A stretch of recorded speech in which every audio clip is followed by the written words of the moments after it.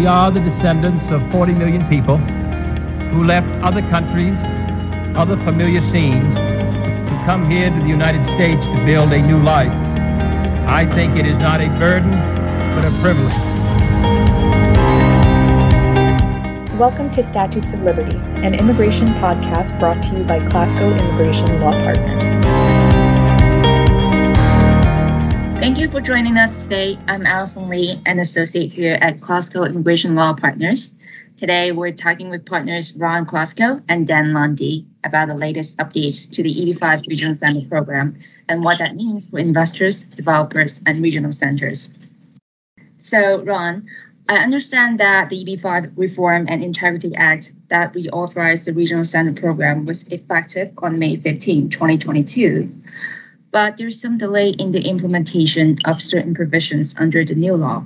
My question is, what caused the delay? Yeah, Allison, when the new law passed, we all assumed that the Regional Center Program was up and running. What we didn't expect is that the Immigration Service would post a notice on its website stating that its interpretation of the new law was that all of the 630 regional centers that were authorized all of a sudden had lost their authorization. And as a result, there were no regional centers. And every regional center had to file a new application to become a regional center. And that would have probably taken years for the Immigration Service to adjudicate over 600 regional center applications. So the delay was caused by the fact that the Immigration Service decertified all the regional centers, and all of a sudden, there were no regional centers to file applications. We're going to talk on this podcast about how we as a law firm and we as an EB-5 industry were able to react to that and get us back to the point where, as we talk today, where the EB-5 Regional Center Program is back in business. Thank you, Ron, for the information. So Dan, is the Regional Center Program fully operational now? And how did that happen? So, as a result of litigation in California and Washington, D.C. by some of our clients and IIUSA, we were able to get a preliminary injunction reversing the policy of USCIS terminating all regional centers. All existing regional centers that were certified as of the expiration of the program are now continue to be certified. In order to file a 526 petition, in order for investors to file their petition for their green card, a regional center has to file a 956F project exemplar application with USCIS and get a receipt, at which point investors can make their investments and can file their I-526 petitions. So as far as regional centers that either were not designated or regional centers that want to change their territory or make other changes, those changes are not approved yet. So if you were not a regional center, you're still not a regional center. You have to apply and be approved. If you were a regional center, you are a regional center that is approved for the same territory and as you were approved when the program lapsed.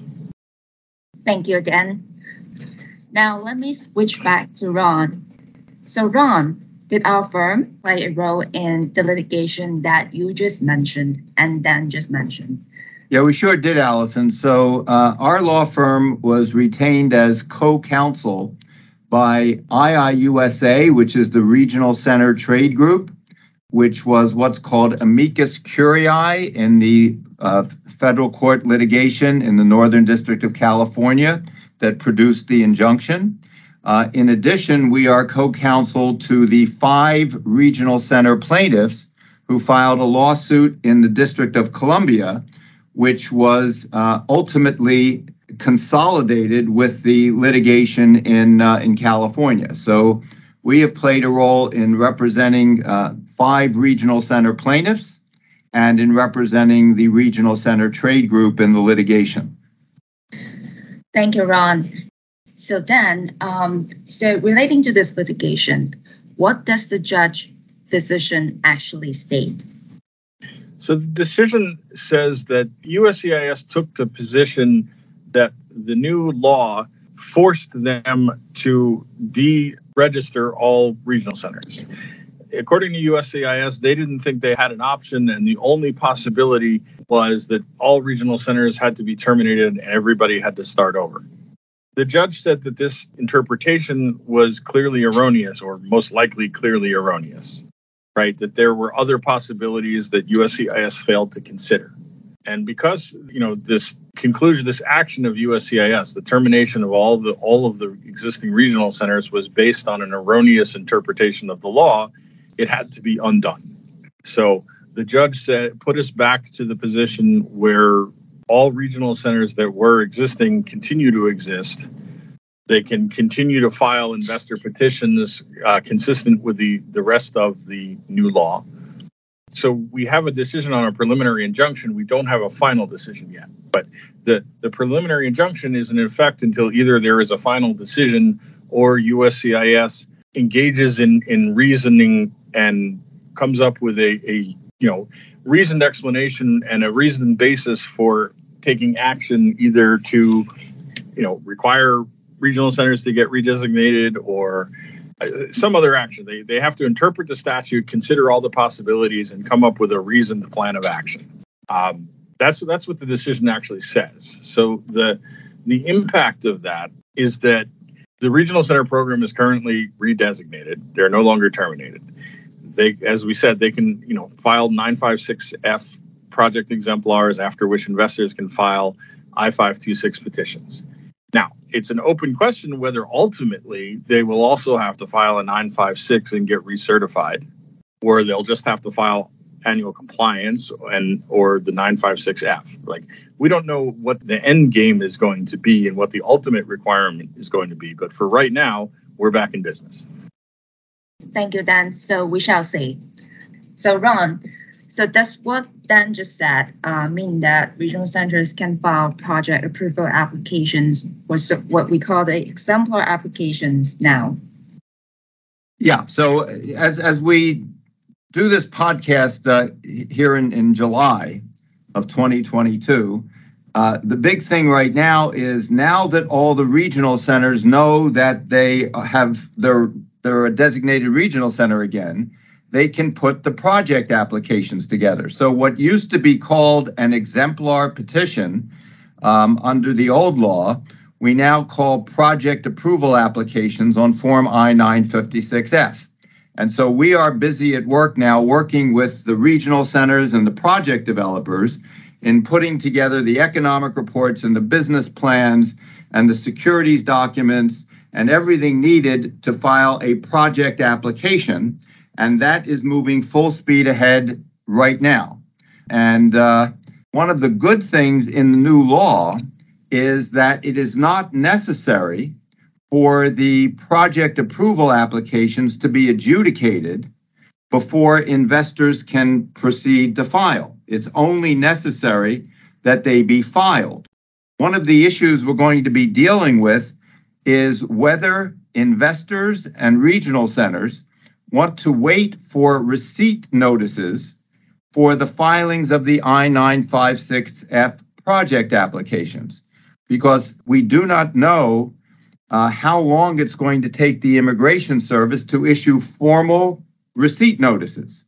So I do know that some of our clients are going to be prepared to proceed with I-526s based on proof of filing, even if it's not a receipt notice. So for example, if we have proof that FedEx delivered the application to the Immigration Service, and we have proof that the Immigration Service cashed the check, we know that the application was filed even though we don't have a receipt. And it's the filing of the application that allows investors to proceed with I-526s. So Dan, anything you want to add on when it's a good idea for investors to proceed with 526s? Hopefully they will get organized and find a way to issue those receipt notices in a timely fashion to mitigate some of the uncertainty. But yeah, as Ron said, as soon as that I-956F is filed, investors should be able to file petitions. Thank you, Ron. So the next question is still to you, Ron. So what were the legal arguments that led the judge to decide that the USCIS action in decertifying the regional centers was not legal? Yeah, Allison, mostly what we were arguing is what we call the language of the statute, the language of the new law. To us, was clear that Congress intended to allow the regional center program to start up in 60 days after the effective date of the new law. The Immigration Service said, no, that what happened was Congress repealed the old law. And because Congress repealed the old law, everything under the old law, including the regional centers, go away. And the legal position we took, which the judge seemed to agree with, is that this was what's called a repeal and reauthorization. So Congress didn't say we're starting from scratch. Congress said we're taking the old program and reauthorizing it. That's the language of the law. And one of the points was that a reauthorization doesn't mean we're starting from ground zero. It means we're continuing an old program. Another key legal point was the new law, what's called the Reform and Integrity Act, stated that the exemplar petitions filed on the I-924 form, filed before June 30, 2021, when those were approved, they're still binding on the Immigration Service going forward under the new law. Well, the I-924 exemplars were regional center amendments filed by regional centers. So we argued, and the judge agreed, that how can you have a regional center amendment that is binding under the new law, but somehow the regional center doesn't even exist? It didn't make sense to us, and happily it didn't make sense to the judge. We also talked about the fact that the language of the law discussed the fact that regional centers that, quote, have been designated under the law have certain responsibilities. Well, all of the 630 regional centers meet the requirement of having been designated just under the language of the law. So those were some of the what we call statutory construction arguments that we made to the judge and that the judge accepted. Thank you, Ron. So, Dan, what is the next step in this litigation? So the judge issued a preliminary injunction, which is not the final decision. The next step will be for the parties to file motions for summary judgments to get a final decision of the judge. The final order will assess whether the action of USCIS was lawful and what the permanent relief will be. Meanwhile, of course, we're hopeful that USCIS will engage in discussions with us, and hopefully we can come to a settlement that, is a rational and reasonable approach for all regional centers to continue their activity. But we have to wait and see. Meanwhile, the 5 regional centers that originally filed in DC are being joined into the litigation in California. So they'll get a chance to file their motions for summary judgment. IIUSA should get a chance to file a motion for summary judgment. The other regional center will be able to file their motion for summary judgment, and the government will file probably a cross motion for summary judgment. After some briefing back and forth, we'll get a decision from the judge, but honestly, that could take 6 months to a year from now. And in the meantime, we still have the injunctions, which is fine. Thank you both. Next question is to Ron. What advice does our firm have for regional centers and developers now? We are suggesting to our regional center and developer clients that if they have projects that they're seeking EB5 capital for and are ready to go, they should be moving forward as quickly as possible. There is a great pent-up demand for EB5. It's been a long time since investors have been able to invest. So investors and agents are looking for good projects.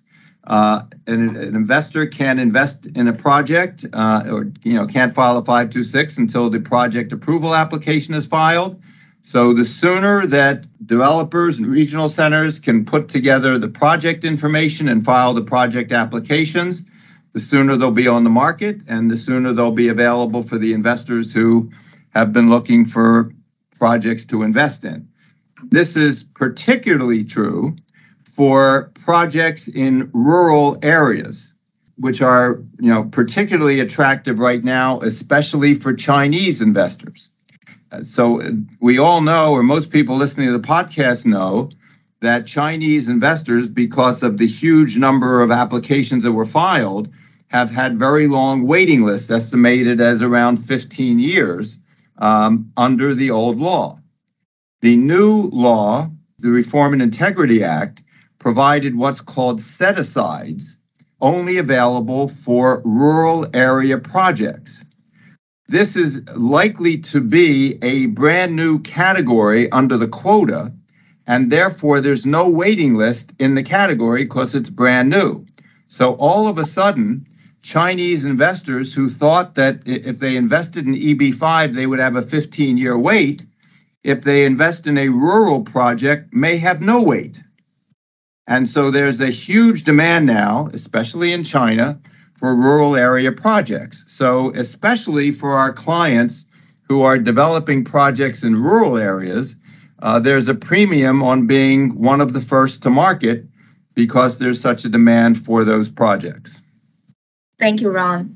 So how about advice for investors? So Dan, do you have any advice for investors now?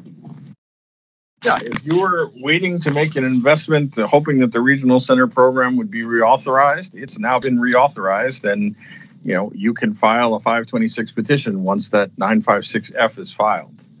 So now would be the time. If you're interested in a rural project or a high unemployment project, there will eventually be quotas again, right? These are brand new categories, but there are only a certain number of visas a year for these categories.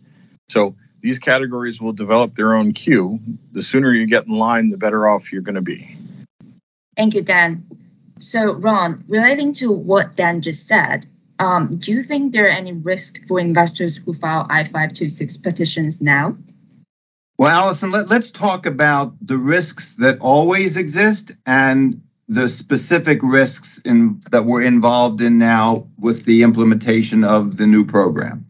So we represent many EB5 investors successfully. And in every case, we want to make sure that the investor is aware of two different risks.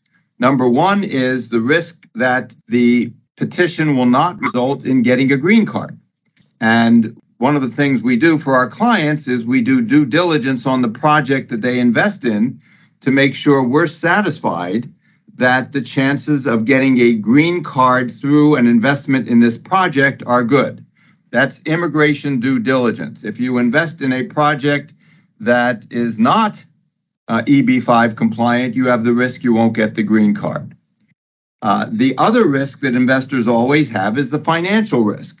So every time you are investing in a project, in any project, whether it's EB5 or otherwise, there is a risk. And in fact, an EB5 project must be at risk or else the petition will be denied. It is not our role as Immigration Counsel to evaluate the financial risk of a project, and we always suggest our investors have financial advisors to do that.